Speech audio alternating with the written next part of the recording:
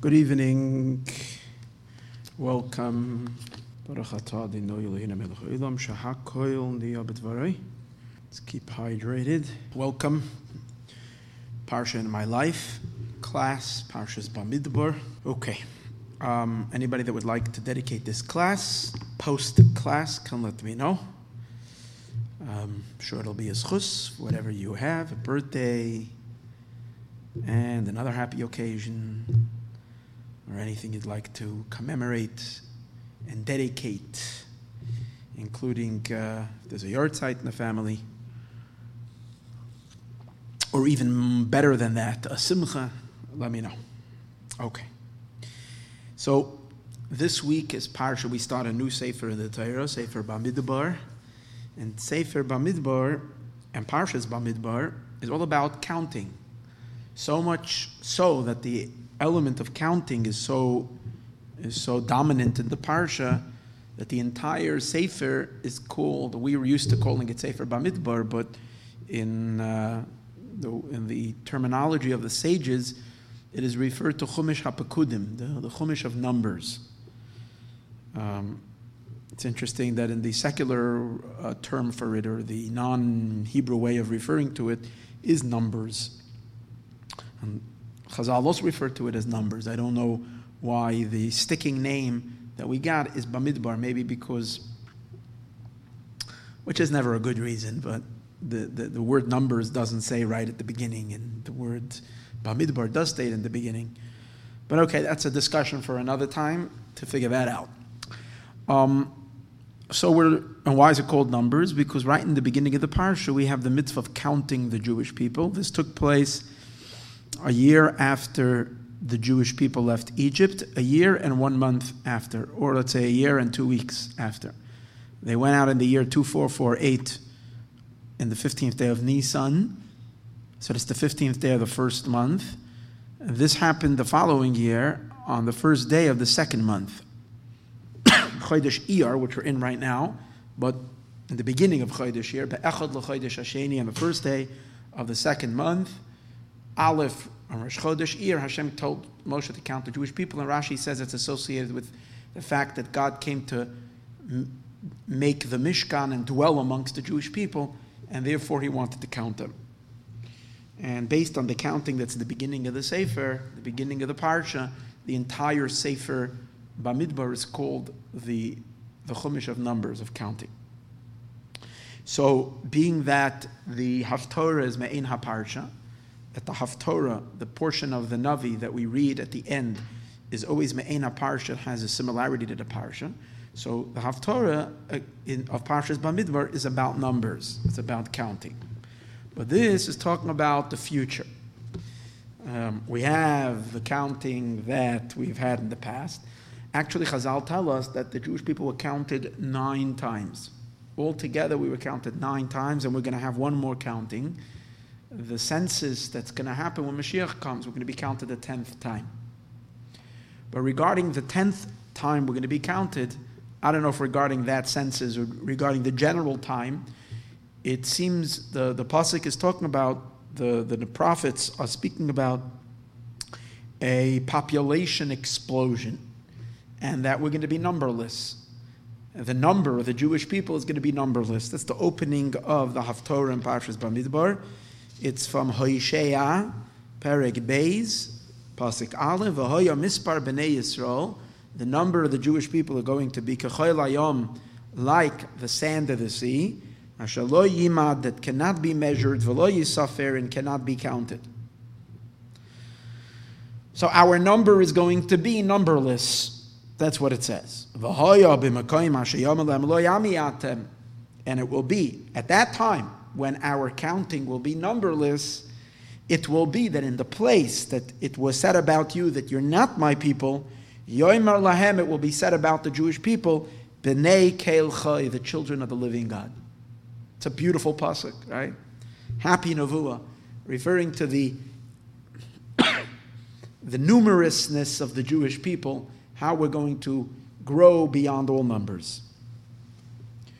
And that speaks in the next pasuk about Mashiach coming. V'nigbetzu b'nei Yehuda b'nei Yisrael yachtav. There's going to be a unification between the b'nei Yehuda and the b'nei Yisrael. They're going to join together. V'samelu lahem rosh echad. They're going to appoint upon themselves one king. That's Mashiach. V'aldim in haaretz. They're going to go up from Golus, from the exile. Ki gadol yom Yisrael, because the day of the gathering of the exiles is going to be just so great. Okay, that's the Nevuah, and we can understand the Shaykhus to Parshas Bamidbar because it's talking about another counting. Now, there's a little background to this Navi, which I just found out today.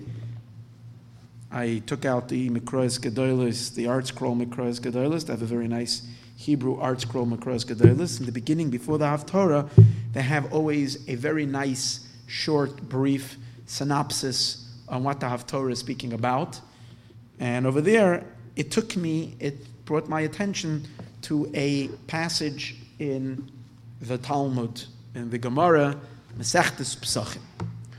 The Gemara gives us the background, the Masechtas Pesachim, behind this prophecy. What happened that sparked this Nevuah? There's a story behind it. It's great to find out the story behind in the Chumash, in the Navi itself, it doesn't say the story. You got to read the backstory. So the backstory you have in Gemara Masechtas Pesachim, the beginning of Perek Ha'isha, Taf Pei Zayin Amud Aleph. So over there it says as follows. It says that the Eibishter, that God told Hosea, he told them, Banecha chatu, your children sinned. The Jews were misbehaving. The Jews were sinful. And God is upset. And God says to the Navi, I have a problem.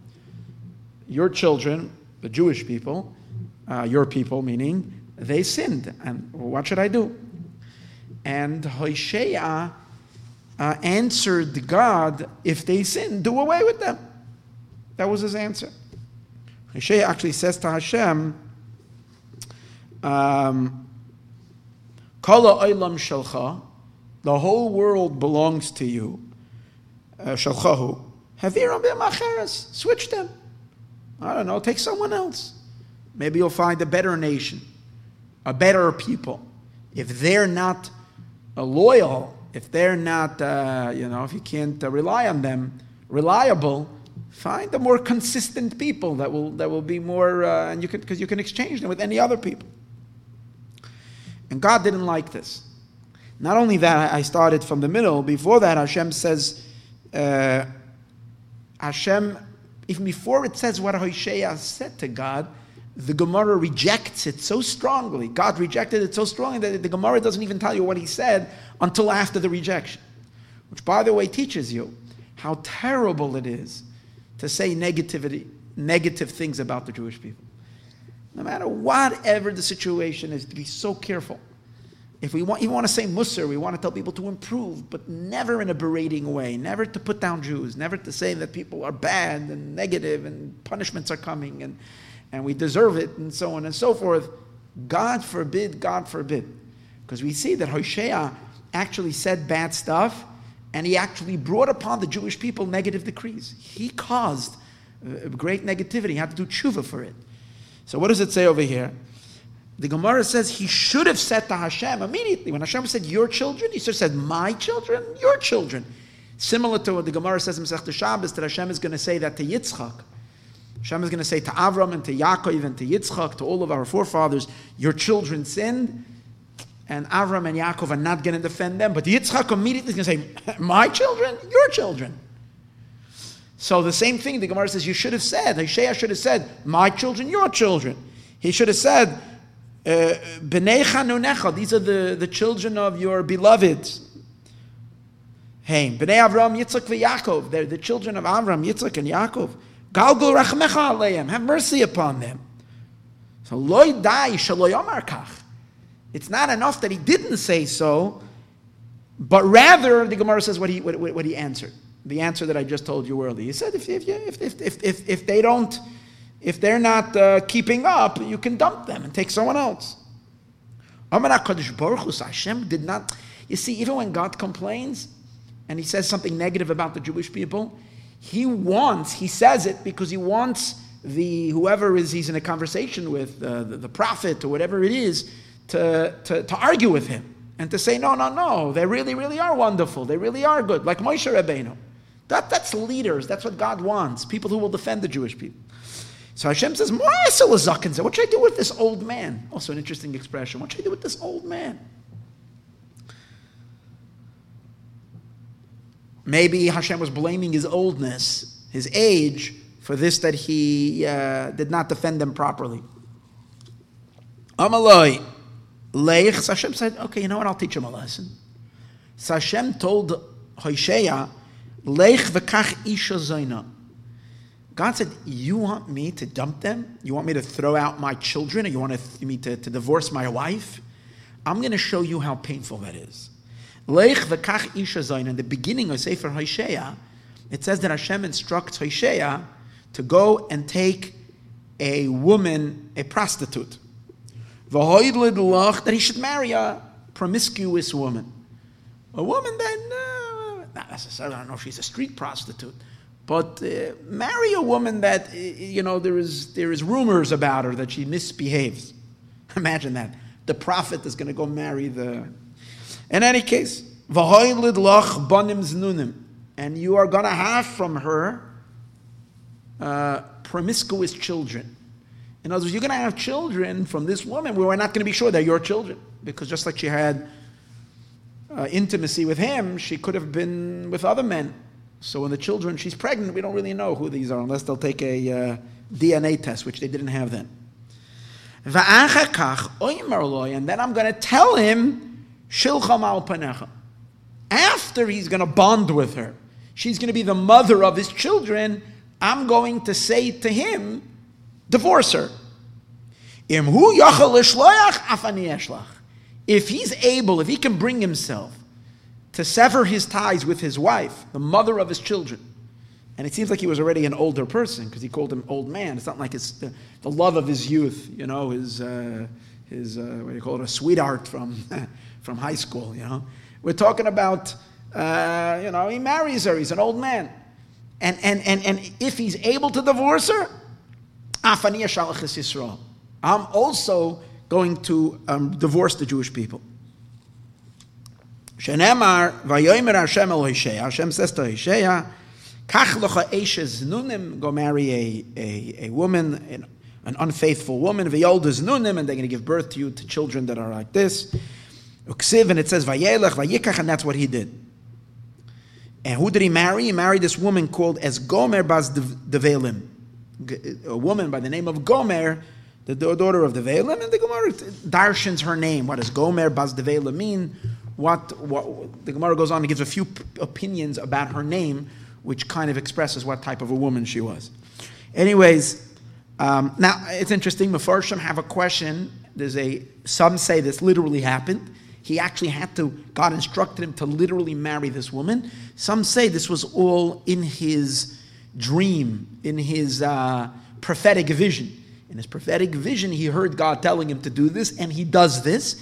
And obviously the prophetic vision is so intense that it's as if he's actually going through this whole thing. He's literally experiencing it as if it actually happened. And then it says he ends up having 3 children with this woman, 1 girl and 2 boys. And Hashem is the one who gives him the names to name these children. The first, Vatar Vatayled Loibain, she becomes pregnant, she gives birth to him for a son. Vayomer Hashem Elav, and God tells him, Krashma Yisrael, call him Yisrael. Not Israel, Yisrael. Okay, and the pasuk gives a reason why you should call him Yisrael, because God is taking revenge. It's a prophecy of revenge that's going to come to the family of Yehu, who destroyed the descendants of Achav in the valley of Yisrael. That's why you're calling it. So the child is named for this punishment that's going to come to the children of Yehu, who was a king who punished the other king's children and so forth for idol worship. But Rashi over here says, and Tosfos says as well, there's another meaning to the name Yisrael. Yisrael was a prophecy that Zerakel, that God is going to bring upon the exile of the Jewish people. It was speaking of an impending calamity that was going to come. And the word Yisrael means Zerakel, that God is going to sow the Jewish people. Golus is compared to a person sowing a field. It's when you take the seeds and you scatter them and you throw them all over, far apart. And the same is, God takes the Jewish people like a bunch of seeds and he scatters them in his field, the earth. The entire globe is Hashem's field. He scatters the Jewish people all over like a person scattering seeds. That's called the Yisrakel, that God is Zoreah. And that's what this name represents. As I said earlier, because of his accusation that he accused the Jewish people and said, exchange them, that evoked divine wrath, in addition to on the Navi, on the Jewish people. Because when the tzaddik says, the tzaddik controls the world. When the tzaddik, and every person, all Jews are tzaddikim, therefore we all should be careful with not saying bad things about even one Jew, chas v'shalom, and definitely not against the Jewish people as a whole. So by Hashem then decreed that decree of exile because of what he said. Okay? And then it says, Vatar oid vatelet bas. She became pregnant again and she gave birth to a girl. Vayoyim Allah kroshma, and Hashem said to him, call her name Lo Ruchama. Lo Ruchama means she merciless, without pity, without mercy, is that God will not pity her, referring to the idea that God will remove his pity from the Jewish people. And that's the name, again, of the daughter, which is also representing a second decree, that when God is going to punish the Jewish people and scatter them in the exile, he's going to do it without mercy. That's frightening. Because I will not continue to have mercy on the Jewish people. And then, Vatar vatelet ben. So she gave birth. She became pregnant, and you after this you would try to tell her to take birth control, not to get pregnant over here. Every time she's bringing another baby in the world, these are babies that are coming with curses. Vayomer Hashem elav, and Hashem says, "Krashamai lo ya'ami." They're not my people. Ki atem lo ya'ami. Because you are not my people, Rahman al-Islam, God forbid. V'noichi lo ye'lechem, and I will not be your God. After he had 2 boys and a girl, now he has a family. God tells Hoshea, you should learn from Moshe. Weren't you learn from Moshe? Once I started speaking to him, once the prophecy descended on Moshe and he realized that God is going to be in a continuous communication with him, what did Moshe Rabbeinu do? The famous story, which we're going to read about in 2 weeks from now, Parshas Ba'aloscha. What Moshe Rabbeinu did was he separated from his wife. Pirish Menaish, he separated from his wife. You should do the same thing. You can't be married because you're too holy. Maybe this is all... you're too holy to find good about the Jewish people. You dismiss them. So if you're so holy, separate from a woman. Live in celibacy. Amaloi, so Hoshea says to God, the Rebbeinu Shalom, the master of the world, Yeshli bonim imen, I have children from her. I can't kick her out of the house. I can't divorce her. Can't do it. The bond is too deep. Amalei HaKadosh Baruch Hu. So Hashem says to Hoshea, Oma ata. I'm going to make a ma'ata. It's a kal v'chomer. And I say kal v'chomer in English. If in your case, where your wife is a harlot, and your children are children from a harlot, meaning to say, you're not even sure these are your children. You don't even know if they carry your DNA. Maybe they're from others. So first when you married her, she wasn't such a tzaddikus of a woman, such a righteous woman. And you know that, because I told you to marry a woman like that. And yet, because she became your wife and she's the mother of your children, you love her already, or you're so deeply connected to her and you can't separate. Yisrael shehem banai, the Jewish people that are my children, b'nei b'chuni, the children of those that I have tested, meaning I've tested their faithfulness. Hashem tested Avram, Yitzchak, and Yaakov with tests, especially Avram Avinu, 10 tests. So it's not like your wife who's not tested her loyalty to you. We don't even know who her children are. They are faithful to me. B'nei Avram, Yitzchak, and Yaakov, the sons of Abraham, Isaac, and Yaakov. And they're one of the 4 good purchases I've made in the world. And he goes on to say that the 4 purchases, Torah, and Shemayim V'aretz, and Beis HaMikdash, and the Jewish people. These are 4 things that Hashem has purchased. Kinyan Echad, these when the Pirkei Avos also talks about the kinyanim that the Eibishter was koneh in the world, right? So the Jewish people are one of the kinyan, one of the acquisitions. And the Pasuk says, Amzu Kanisa, I have this nation that you have a purchase, that you have acquired. Va'ata Marta, and you just say I should dump them? Haviram B'uma Acheres? I should exchange them? I can't do that. You can't do that, I for sure can't do that. When finally Hoshea realized that he made a big mistake, he sinned. See, he realized that he went out of God's favor.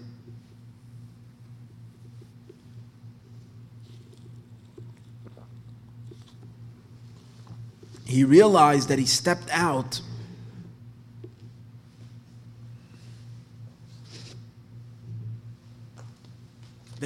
of God's favor. And so he started praying for himself. He began davening that the Eibishter should have mercy on him, forgive him for his sin. Say, hey, Hashem doesn't like it, because even this tshuva Hashem doesn't like. You see, when a person gets a little selfish and into themselves, and therefore they can speak bad about the Jewish people because they're just insensitive, they're just thinking about themselves and how, So even when they start doing tshuva, it's also about themselves.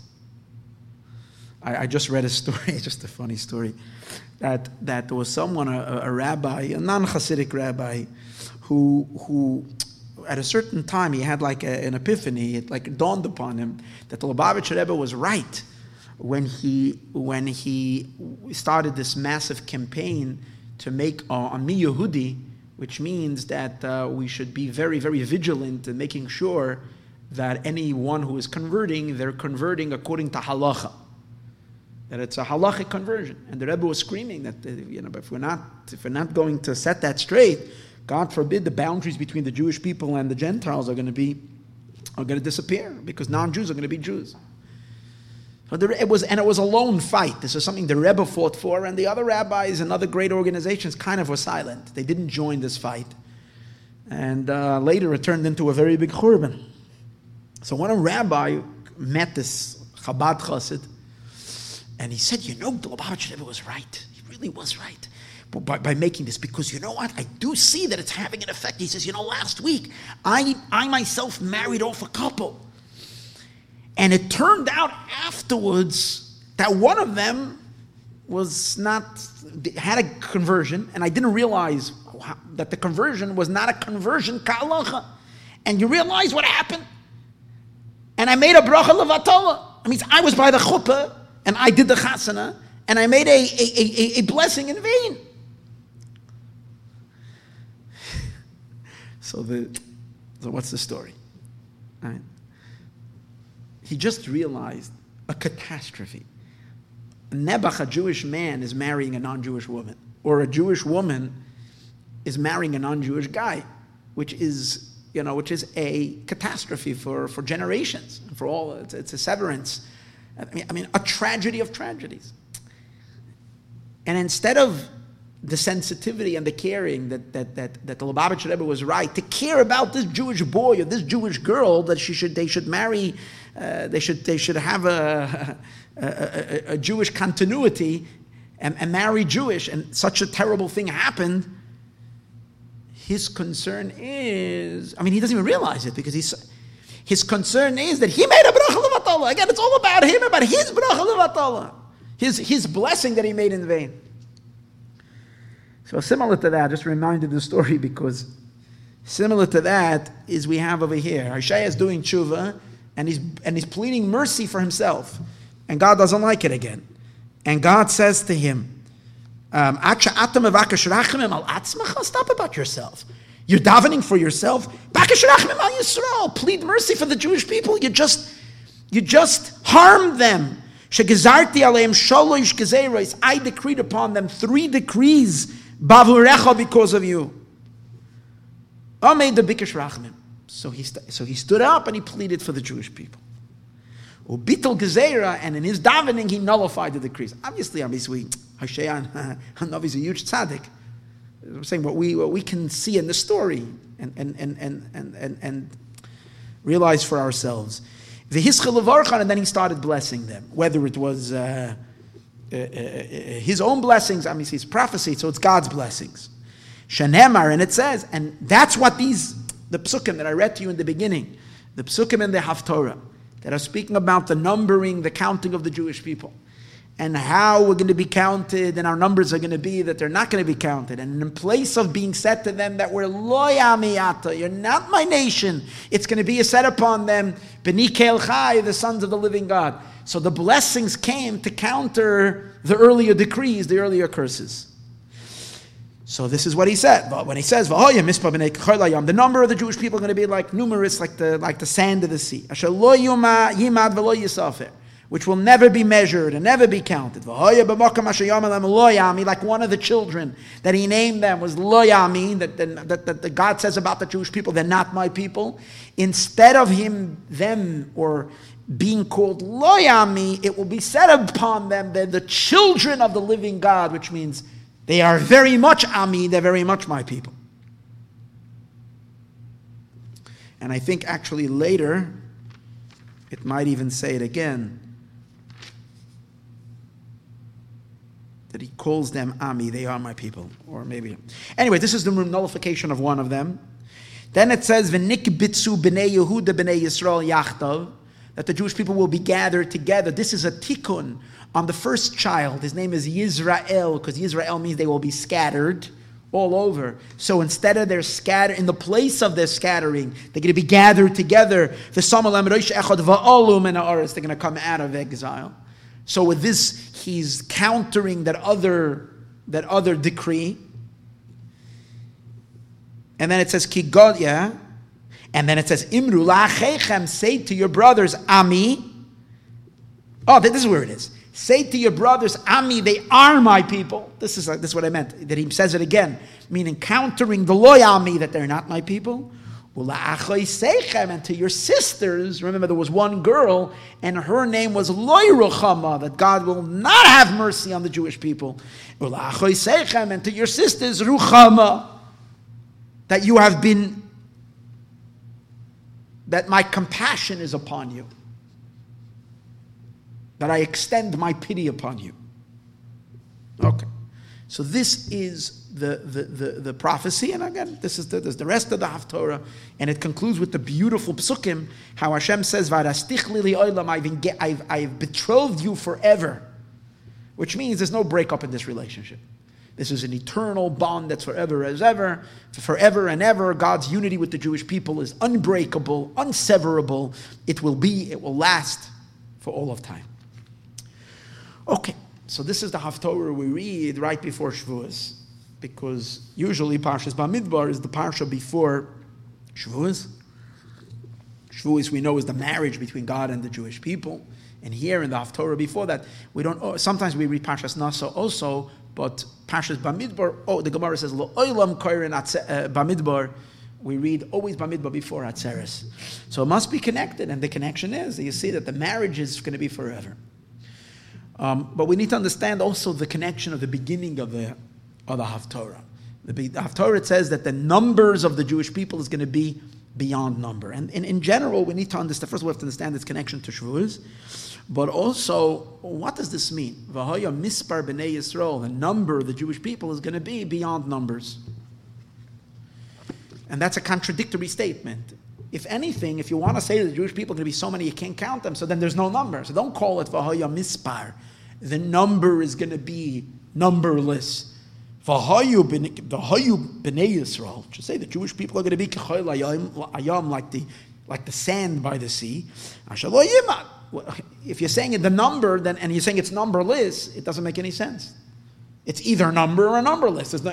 You can't have both. But that's the secret of giving of the Torah.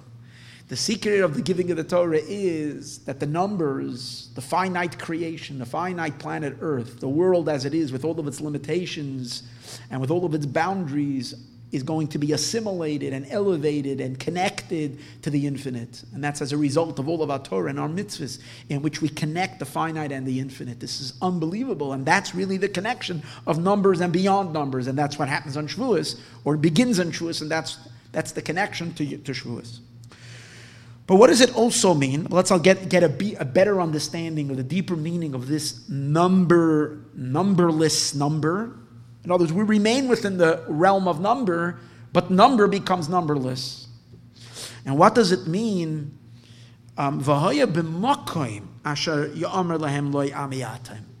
an interesting emphasis. It will be in the place that will be said upon them, you're not my people, now it will be said, you're the children of the living God. What's the emphasis? B'makom, on the place. It doesn't say that by all the other prophets. When he says, in the place that it was said that you will not be pitied, lo rachama, now it will be rachama. It doesn't say that. Or in the place that it says you will be scattered, in that very place you will be gathered. It doesn't say that. It says, I will gather you. I will. But over here, by loyami, not my people, in that very place, you will be called B'ni Ke'el Chai, the children of the living God. So what does that mean? And what really is the dialogue between Hosea and the Eibishter? Well, what's really going on over here? That Hosea kind of is obviously he's a prophet, he's a tzaddik, and based on his knowledge, so to speak, of Torah and his understanding of the context of the relationship, that our connection to God is based on Torah and mitzvahs. Once we're in violation of Torah and mitzvahs, then we severed that bond. So then God doesn't have to keep his loyalties to us. So what is Hashem, and what is Hashem telling him? Like, get married, and you will see you can't divorce your wife, and that will show you. So obviously, I mean, it's not really a question that I'm asking. It's obvious. The Navi was not appreciating the depth of the connection and the bond between God and the Jewish people. He saw that bond as a conditional love. He saw it based on what we do and how we behave, and that's how we connect to the Eibishter, but it's not like an inseparable bond. And what was coming out, what God was conveying to him was, my bond with Israel, my bond with the Jewish people is on so deep, and it's so core essential, it's so at our essence that it's inseparable. And that's what's being expressed in the idea of B'makom Ashaya. And all this is going to be revealed in the future. Because V'haya Mispah B'nei Yisrael, as we said earlier, that's going to be in the future when this will be revealed. So to understand this, there is a fascinating mimer discourse from Rosh Nir Zalman of Liadi, the Baal HaTanya, in the Sefer L'Kutei Torah this week on this subject. It's a long discourse.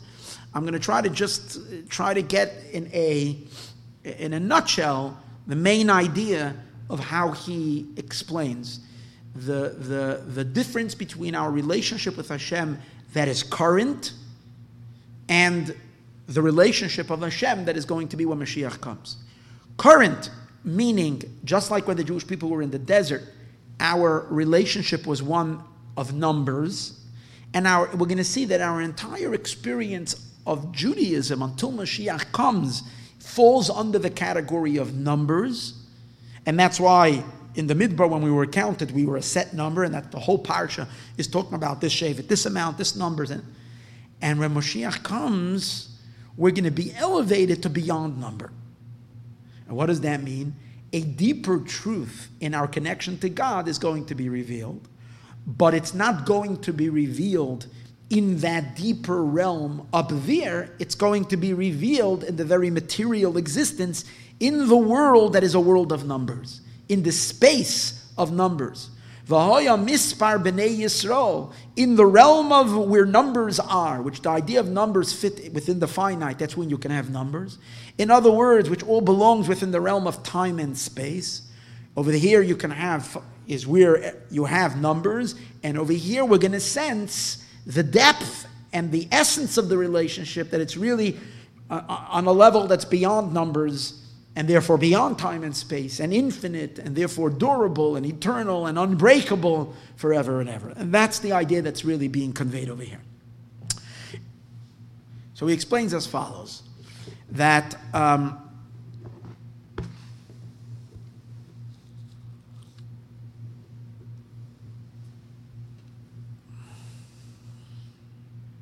the Eibishter created the world through 4 letters of his name, Yud Kei Vav Kei, which, if you learn a little Hasidus, we know Kabbalistically the 4 names of the 4 letters of God's name reflect the 4 worlds, which are 4 levels of existence. Atzilus, the world of emanation; Bria, corresponds to the Yud; Bria, the world of creation, the world of souls; Yetzira, the world of formation, the world of angels. Finally, the Hey, the latter Hey, Olam Asiyah, the world of completion, which is where the physical world is, the completed creation as we know it. The material existence of the physical world, that's Olam Asiyah, that's the lowest of the 4 worlds. These 4 letters of God's name, corresponding to the 4 worlds, also correspond to the 4 elements. Fire, in the order of the Alter Rebbe, it would be wind, fire, water, and earth. That would be going from Yud Kei, Vav Kei downward, or the other way, earth, water, fire, and wind. Some places it counts fire above wind, and other places it counts wind above fire. It's different versions in Chassidus in what is the how do you relate the Yud Kei Vav Kei. But in any case, these 4 letters, which make up the very consistency of all of existence, of whatever is also, since Hashem created the entire world so that we should serve Him for our worship, and Hashem created the whole world for the human being, and the human being's purpose is to serve God. And how do we serve Hashem? Through Torah. Hashem Bereshis, it says in the beginning of the Torah, Bereshis, in the beginning, Rashi says, B'shul HaTorah, B'shul Yisrael. For the sake of the Torah and for the sake of Israel, God created the entire world. So we have to say that these 4 dimensions exist within a Jew's connection to Hashem.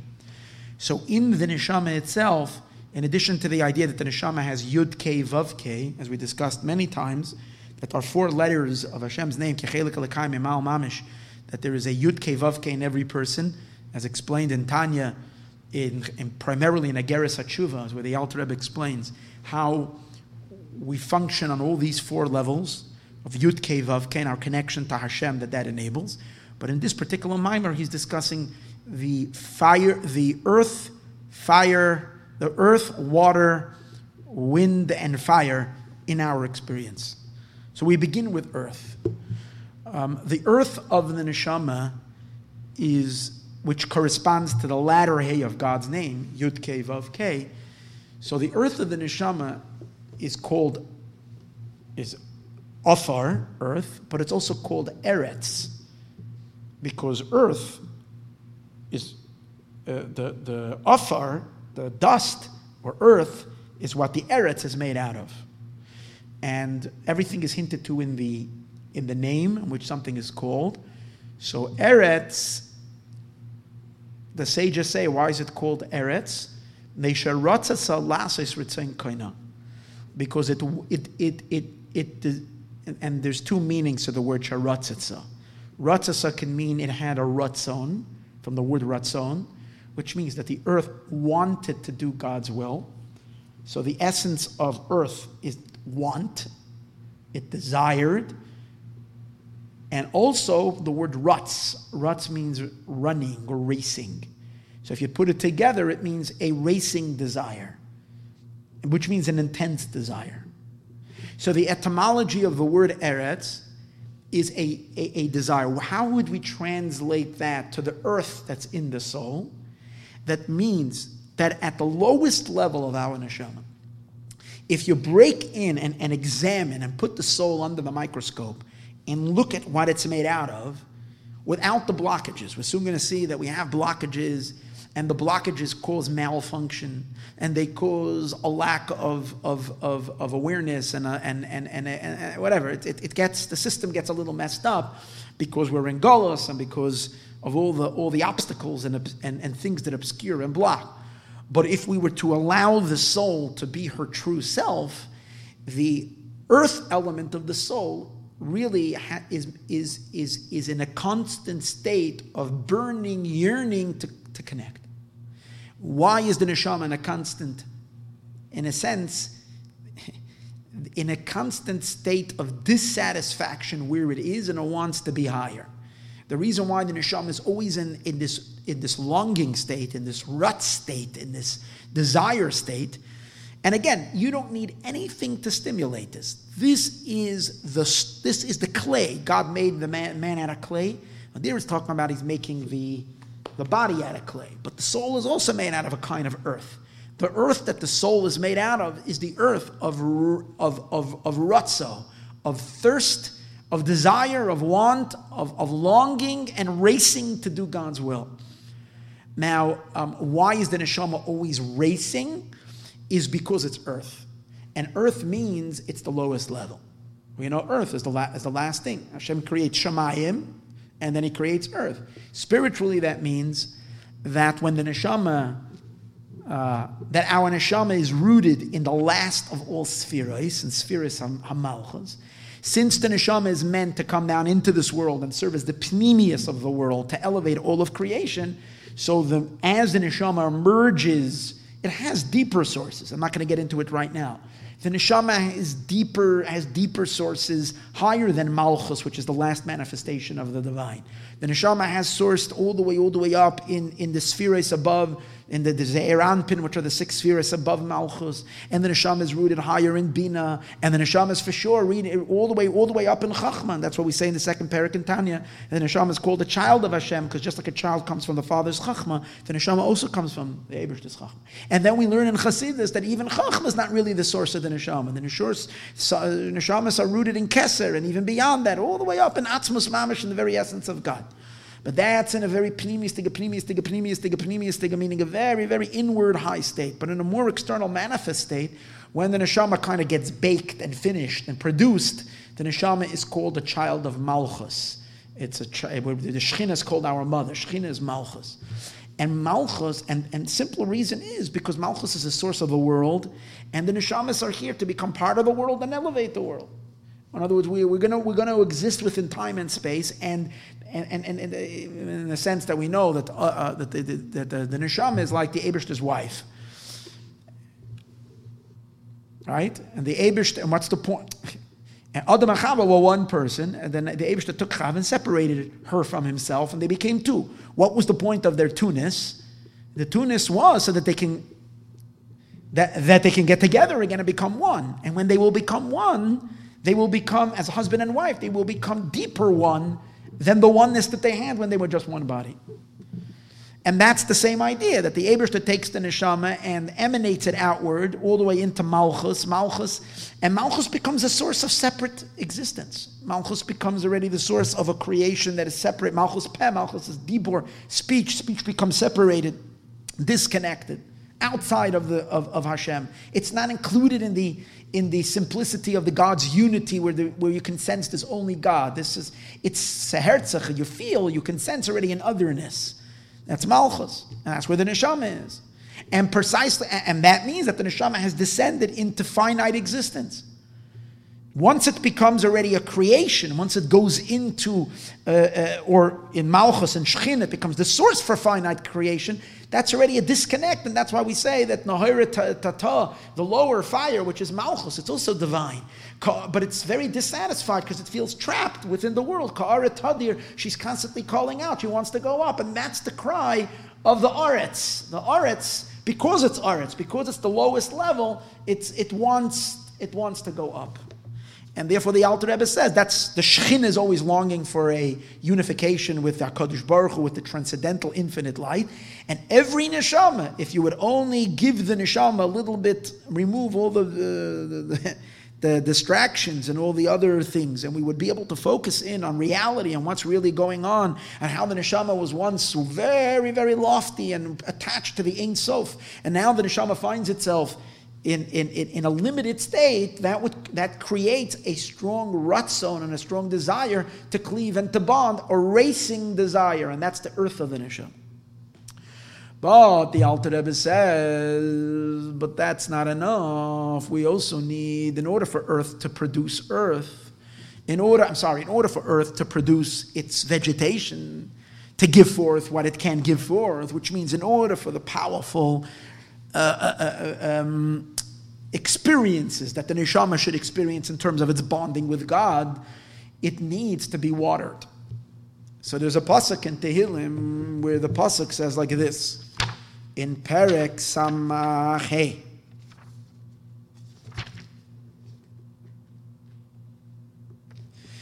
pasuk Yud, chapter 65, verse number 10. Pakadeta ha'aretz, simply it means you have remembered the earth, v'ateshoikekeha, and you have satiated her thirst. God remembers the earth, and He satisfies her thirst. She's a thirsty earth.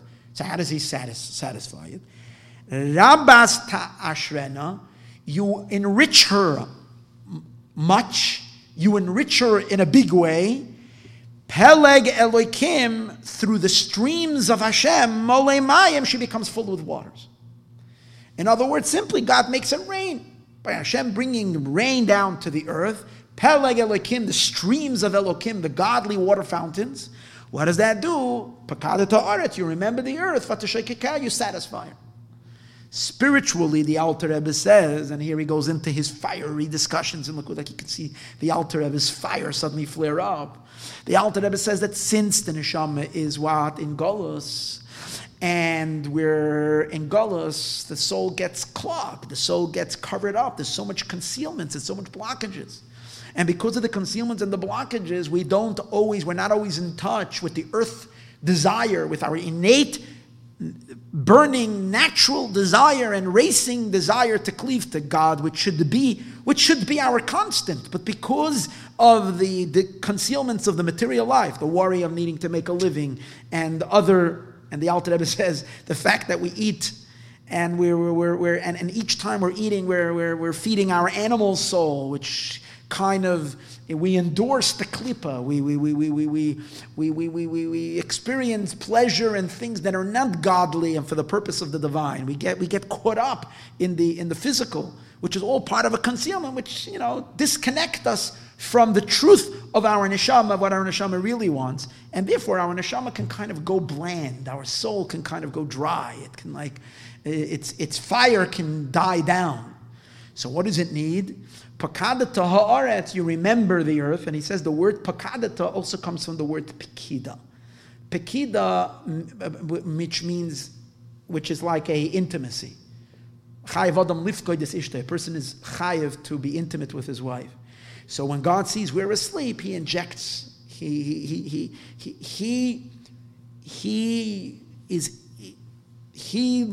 embraces the soul with His love. He infuses, He channels His love down to the neshama. And what does that do? That creates within the neshama an ishtoikakus. And ishtoikakus means a longing. And how does that work? So the Alter Rebbe says that's the purpose of mitzvahs. What are mitzvahs? Mitzvahs are masculine waters. Mitzvahs is God's love. If you really want to know where the mitzvahs originate, the mitzvahs originate in chesed, in the Eibishter's kindness, and in Atzilus, on the Ein Sof. And over there, God's love for the Jewish people is very, very intense. And He enclosed it in mitzvahs. He sends the mitzvahs down to us. These are little divine emojis, if you can call them, of love. All kinds of kisses and hearts and all kinds of things. That's what the mitzvahs are. It's Hashem's love packaged in 613 different packages. And when that love comes down and we access it, we take it.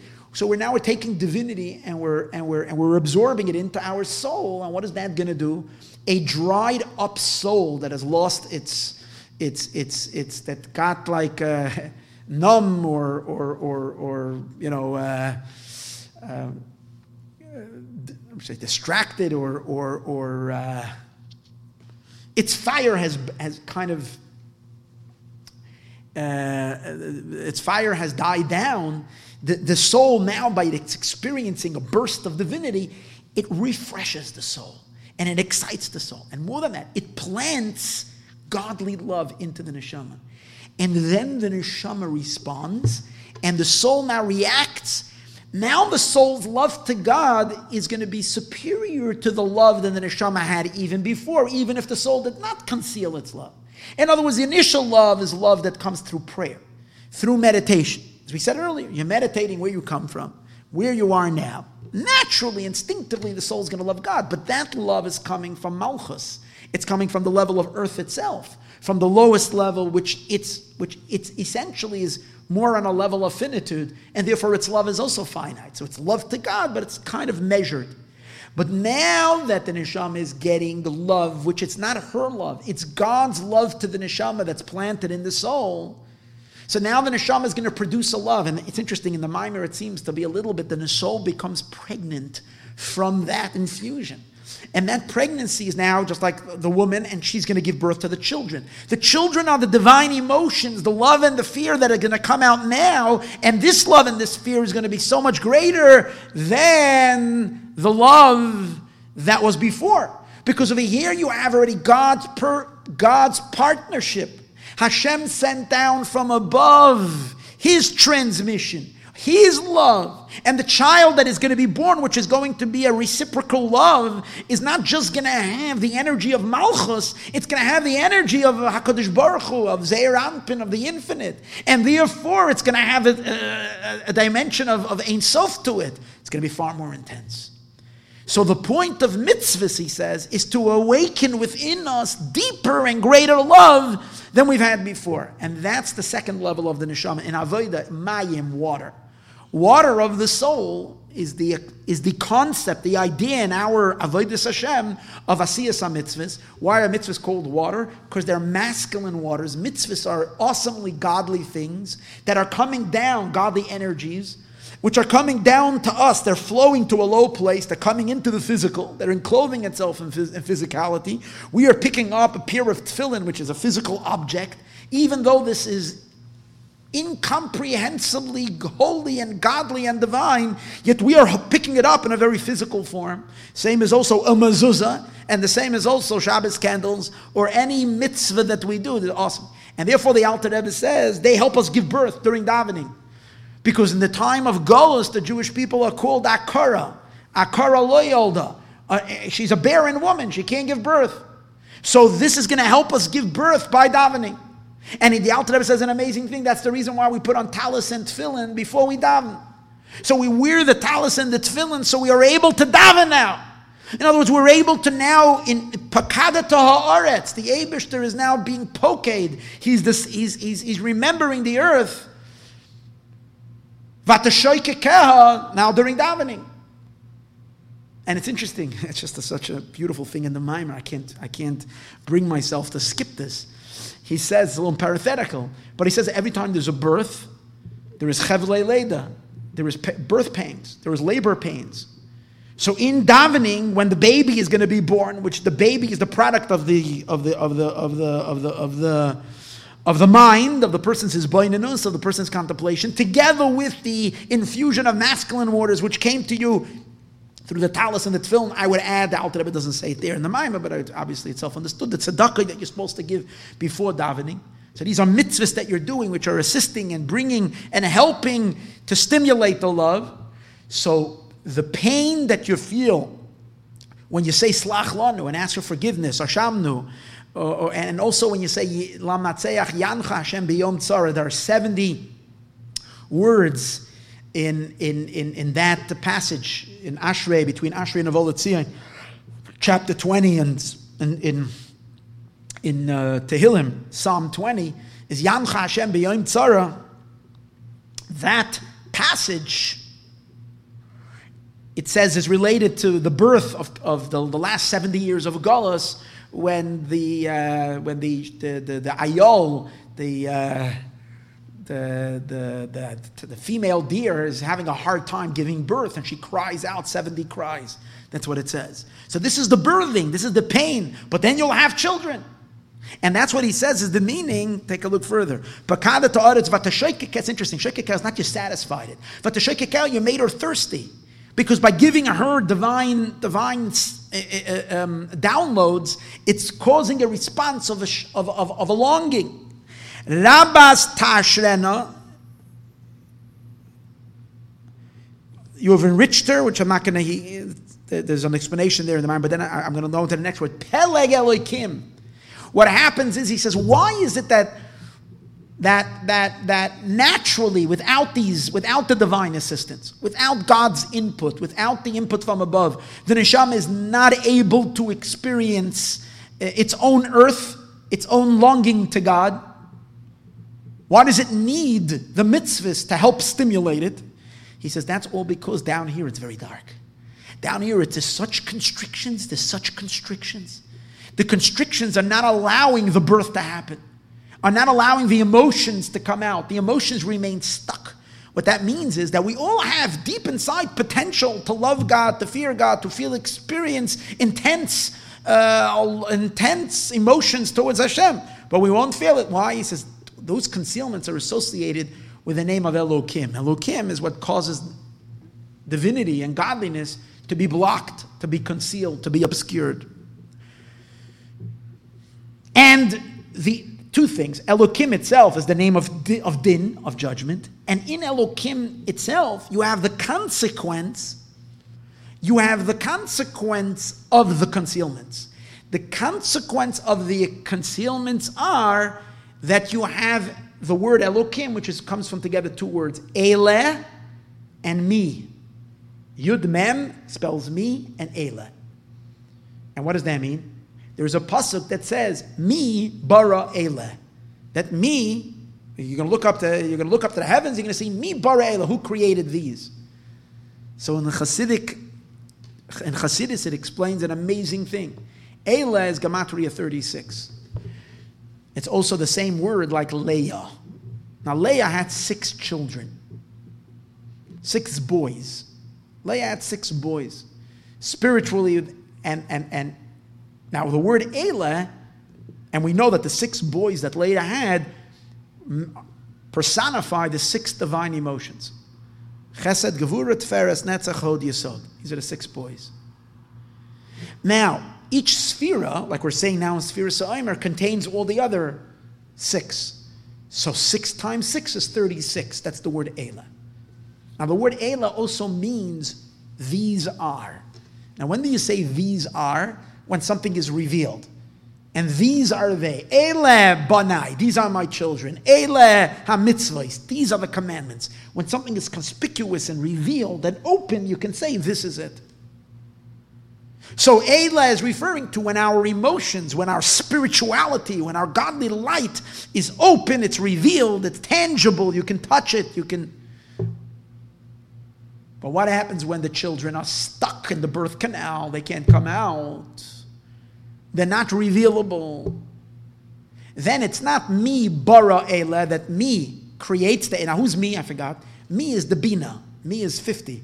So Bina, which is understanding, when we understand something, because we all have a Jewish head, we have a Yiddish cup, and we have a holy neshama that has a capacity to know God, we should have powerful spectrum of emotions. We should experience an Eila. Every Jew should be able to say after davening, here's my chesed, here's my love of Hashem, and here's my gvura, and here's my fear of Hashem, and here is my compassion for my neshama, and compassion for the world, and compassion for God, and all the experience that a Yid should feel. Right? And so on and so forth. Here's my netzach, my powerful victory, and I'm going to fight wars to beat the klipa and to bring Mashiach and whatever. This is what we should be able to say after davening. But if you can't say that, because your me did not create Eila, that's because of Elokim. Because instead of the me being there and then Eila comes afterwards, the me comes after the word Eila. Elokim is that the Eila, the first three letters is Eila, and then there's Yud Mem, which means the seichel, the intellect, the bina, is keeping the Eila inside. It's like babies that can't be born. That's the idea of like an akara, a barren woman. The children are not coming out. They're not developing.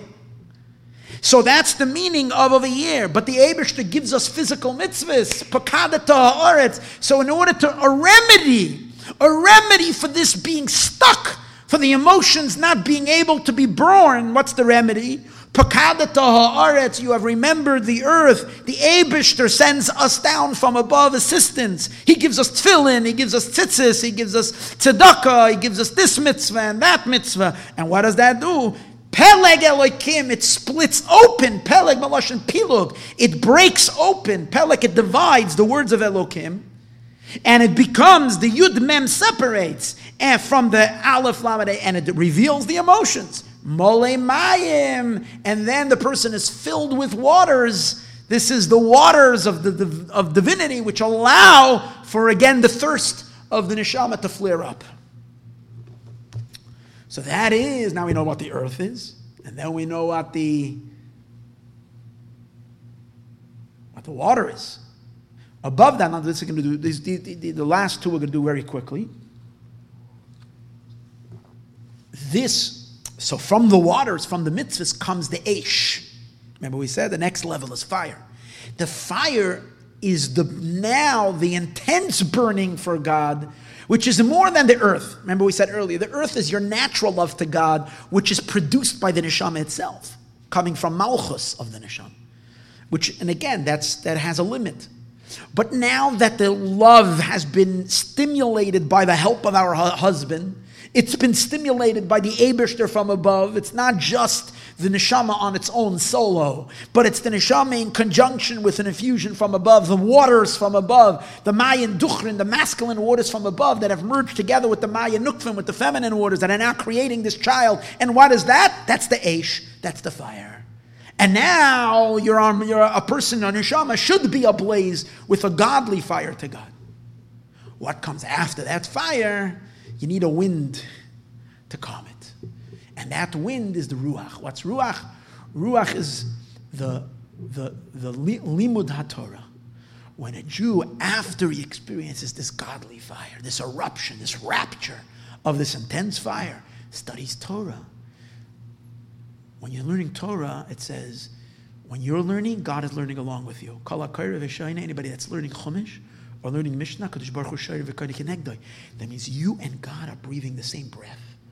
Hashem says, I put my words into your mouth. And that level of union, that level, and Torah comes from Chachma, when it says, when the Eibishter V'yia Adam L'nefesh Chaya, when Hashem created the human being to be a nefesh chaya, which means a nefesh of chachma, of wisdom, the Targum says l'ruach mamavela, to a spirit that speaks. It's the highest union takes place in the study of Torah. And that corresponds to the yud, and that's the ruach.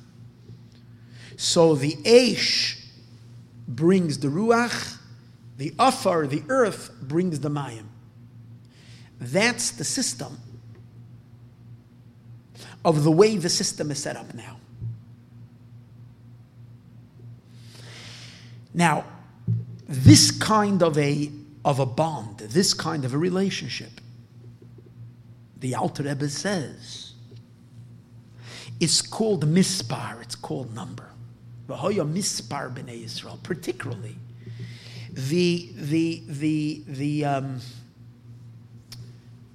the malchus element of the neshama, the lowest element, the earth.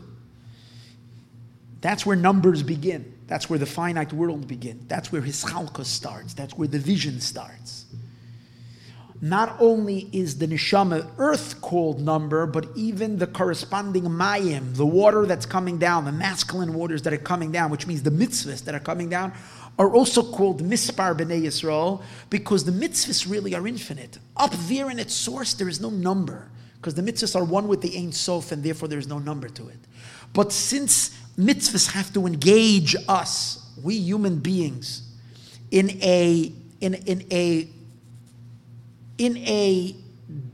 divisible world, in a world of time and space, in a world of today and tomorrow and yesterday, in a world of morning, afternoon, and evening, in a world of day and night, in a world of all these divisions, in the world of all the small particles, if you can say, is what this world is made out of. And our lives are made out of a bunch of pieces put together. That's what physical life is. A bunch of pieces put together, a piece of this and a piece of that. And that's why, we're constantly changing. Now we're doing this, and tomorrow we're doing that, and the next half an hour later I have to do that. It's just chunks. It's choppy.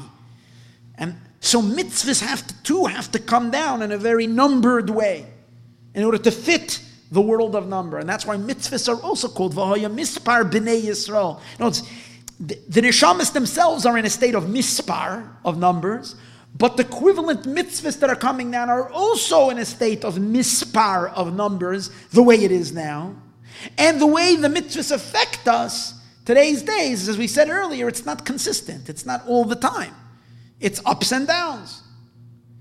It's like we have a godly experience. Our earth in us is exposed. It desires, especially if it gets a little water to it, and we have a lucky moment that we have a deep moment of spirituality. But it's all on a level of numbers because it doesn't last. It's chunky, it's choppy. Our entire spiritual life is choppy. That's the way it is now. Says the Alter Rebbe, V'hoya mispar b'nei Yisrael. But the way it's going to be when Mashiach will come, it's going to be asher lo yimad. It's going to be kechoil hayam, like the sand of the sea. Asher lo yimad, that's not measured. The lo yisafer, and it's not going to be counted. V'hoya b'makom asher yamalem lo yamiatem yamalem b'nei kelchai. In the place that it says you're not my people, you're going to say the people of b'nei, they're the children of b'nei kelchai. So let's do this briefly. Again, based on my limited understanding of the Maimer.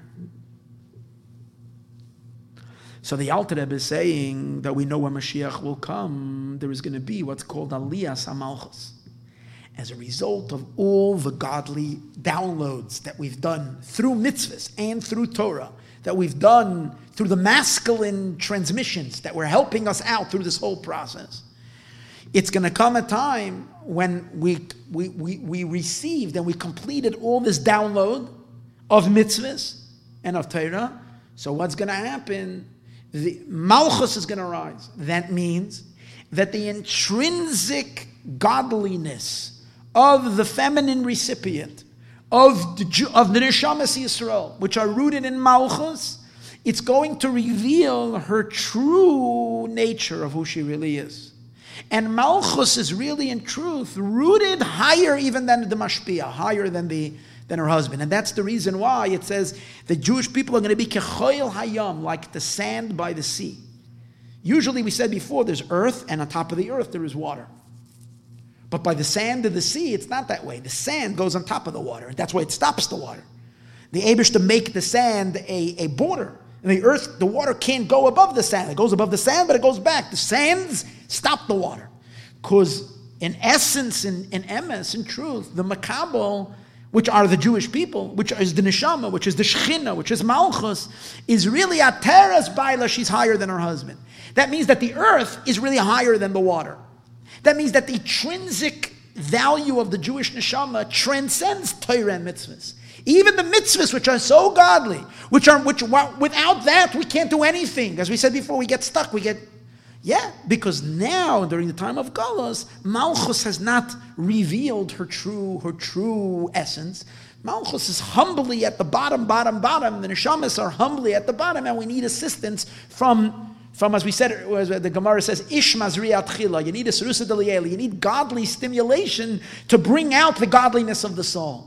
But once the job is done and there's no need anymore for the darkness and the concealment, the true nature of Nishmas Yisrael is going to be revealed.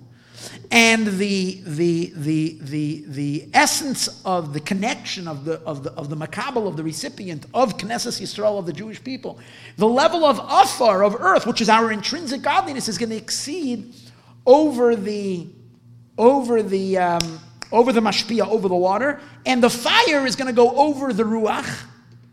The fire, the element of fire, is going to go over the element of wind. And we're going to be in a powerful state of an aliyah. And he says that's the idea of tshuva. Mashiach comes, first of all, Mashiach doesn't come only through tshuva. And the constant state of the bond of the Jewish people with God is going to be in a state of tshuva. Which means it's going to be in a powerful, powerful state of rebounding light. Which means of attachment to Hashem in a way of inseparability. Which means beyond Torah mitzvahs.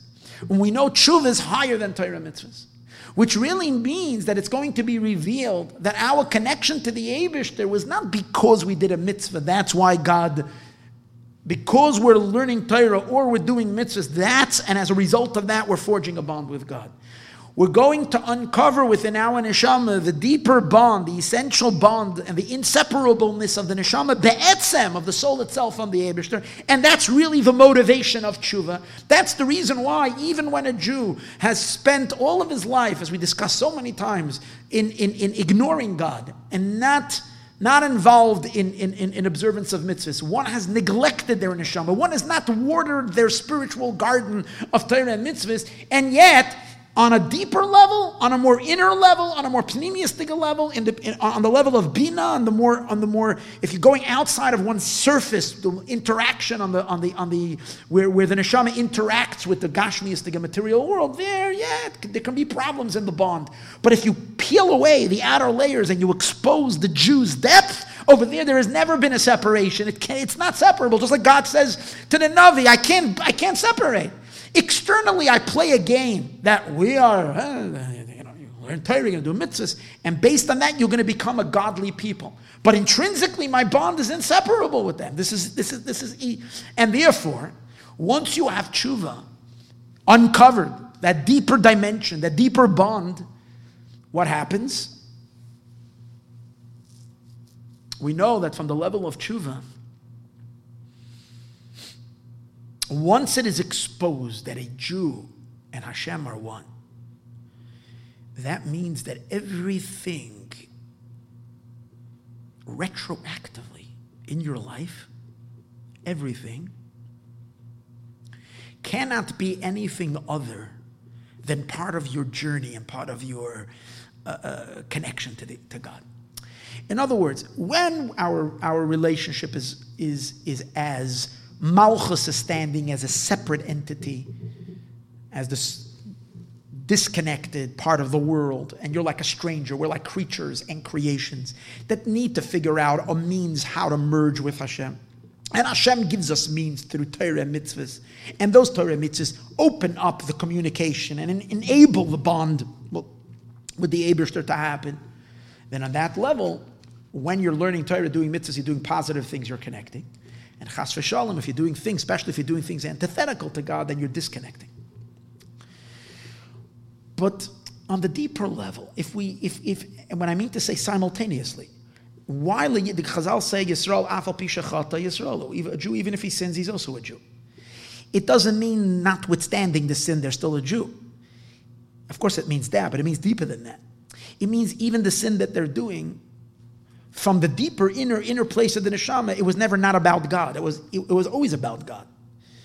It was always a means, and again, it's not always clear how that works, but only after you do tshuva, retroactively, it revealed, Chazal say that if you do an avera, and even when a person does tshuva, even zedainos, even intentional sins, become zachiyos, become merits. That means the very act of the sin itself becomes a merit. How does it become a merit? Because that too was a journey for the soul to express its deeper bond with God. How can it be? If it's something that's totally antithetical to Hashem's will. It's horrible. Yet, if you know that the bond is absolute, then there cannot be anything that is going against this bond. What appears to be that is only an appearance. So that's the reason, and that's what we say, where there is tshuva, even zedainais nasas kazachiyos.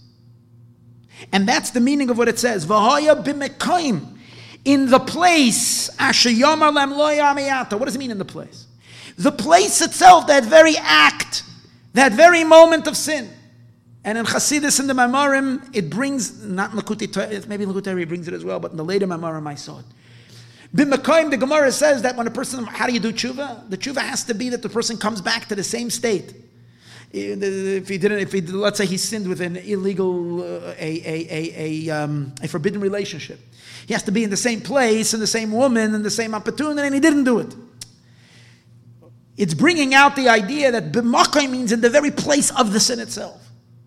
But on the deeper level, it means that very place that till now was a deep blotch of darkness, a big hole in the person's life, a big emptiness, a big sin, a big blemish, a big severance, a big disconnect, your darkest memory. Imagine that, your darkest memory in your life, the darkest thing, the most horrible, the one that you can never forgive yourself. It's so dark, it's so horrible, it's so despicable, and you're saying to yourself, Gewalt! And you're saying that very place, once the relationship of Malchus, of Knesset Yisrael in general, is elevated to the level of tshuva, to the level of where we're not separate anymore, where we're inseparable from Him, then retroactively that it too was also an expression of your connection to God. How, what, and where is incomprehensible that that's what it is. And that's the meaning, B'makam asher yomar lem lo ya'amiyatem, you're not my people. And the Tzemach Tzedek explains, what does it mean, lo ya'amiyatem, you're not my people. So he brings an amazing thing. Ami, the word Ami, my people. So he in Lakuti Torah, Parshas Nitzavim, the Alter Rebbe explains that lahakim oischa loy la'am, the Eibishter is going to establish us to be his to be his people. So on the one hand, the people means someone who's not you. You can only have a people. You could be a king. A king could be a king over a people. There has to be people that are not him. You can't be a king over your own toes. It doesn't satisfy kingship. But on the other hand, a person can't be a king over squirrels. Can't be a king over squirrels. Even if all the squirrels in the world will gather together, crown you as a king, you won't be a king over them.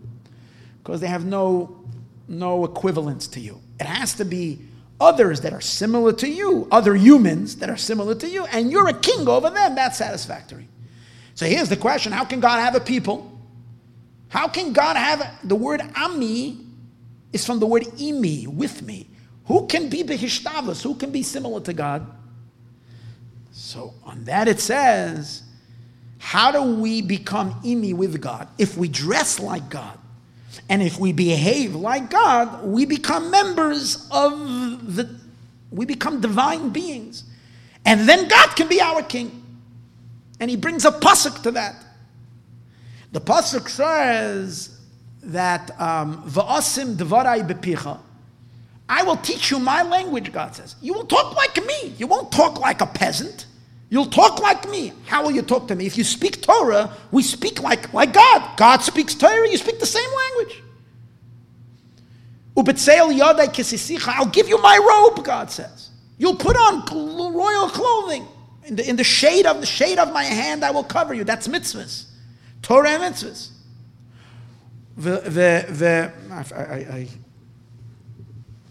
what did I do with the...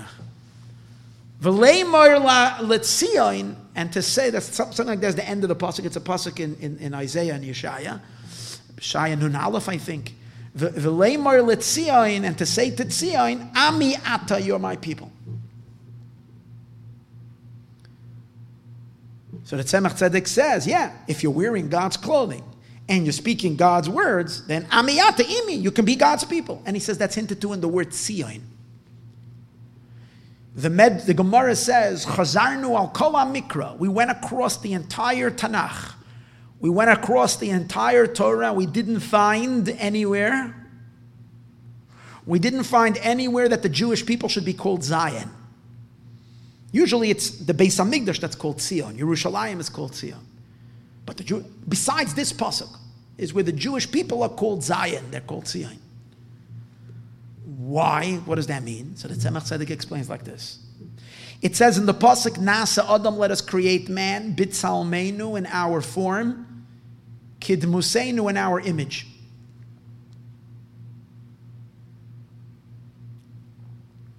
What is that image? Torah and mitzvahs are in God's image. But, he says, that's the spiritual Torah and mitzvahs. Tefillin, the way tefillin is up there, whatever that means, in the highest, godliest place, that's in the image. That's B'Tzalmeinu, in God's image. Kidmuseinu means, and then God makes a copy of that. It's not the original, it's a copy. And that's our tefillin down here. It's a demus. It's made according to halacha that's reflecting that. But obviously it's very, very far call. But when we do all these small little things in the miniature, it's literally a miniature world, we're mimicking and copying the divine, even though over there it's infinitely greater. And over here it's in a very miniature way. We're called tzion. Tzion means a marker. Like when you make, when you're looking at papers from an architect, and you ask him, what's this? He says, this is this mansion. You look at the mansion, you say, that's the mansion. And he shows you that this little tiny mark that's resembling this magnificent entranceway. And this over here is representing this beautiful window. And this is the glass doors that are coming in. And over here you're just seeing tiny little jot. Oh, but he knows, the architect, when he looks at this, sees how each one is resembling these awesome big things. Our mitzvahs that we're doing are little tzionim. They're little markers for this grandiose, godly things. Unbelievable. But because we're doing tzion, because we're doing these things, that's why we're called Ami. We're called his people. God forbid if a Yid does the opposite, where God says, do not do that, because that's not me. That's opposite of me. That's despicable in my eyes. That's where I don't go. That's totally opposite of what I am. Non-kosher food, non-kosher relationship, being dishonest, all the Averis. Whatever God says he doesn't like, and that is lo ya'ami. So the pasuk is saying, V'hoya b'mekoim. It will be in the very places in your own life. Chas v'sholem, you look back and you find there are so many moments, dark blotches, black holes, where you say on it, lo ya'ami. In there I was not behaving according to my divine image. It was lo ya'ami. But once we are going to be elevated our relationship, that v'hoya mispar b'nei Yisrael, that we the Jewish people, as we exist in bodies in the physical world of time and space, where there is mispar, where there is numbers, but we're going to be elevated to a place of lo yisafer, no number, which means that we're going to experience the experience of tshuva, higher tshuva, bonding with God from a place where we uncover that we don't have to do things to become godly. We are essentially godly and essentially one with Him. Then Yisrael, afal pishachata Yisrael, who that a Jew, even if he sins, and zedoinos nasas kazachis, those sins themselves become merit. That means those black holes of lo yami that you have to say again. I don't understand how that they too are part of Ami. They're not Ami. You're beyond Ami because you're not with him. You are him, and that's the meaning of. It's no more about Ami with me. It's b'nei keil chai, the children of the living God. This is an essential state that can never be denied and can never be severed. That's the general idea. There is more over here, but I'm getting late. and how the Alter Rebbe explains the next part of the pasuk, but at least what we see over here is the essence of this of this argument. Hoshea Hanavi was looking externally, and God says, "You're not getting it. This is only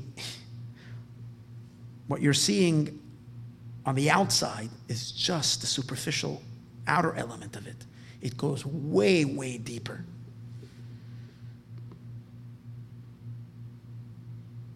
And again, that's the reason why we read this before Shavuos, because in Shavuos is the time when we enable this attachment. That the chiddush over here, again, what's the main chiddush?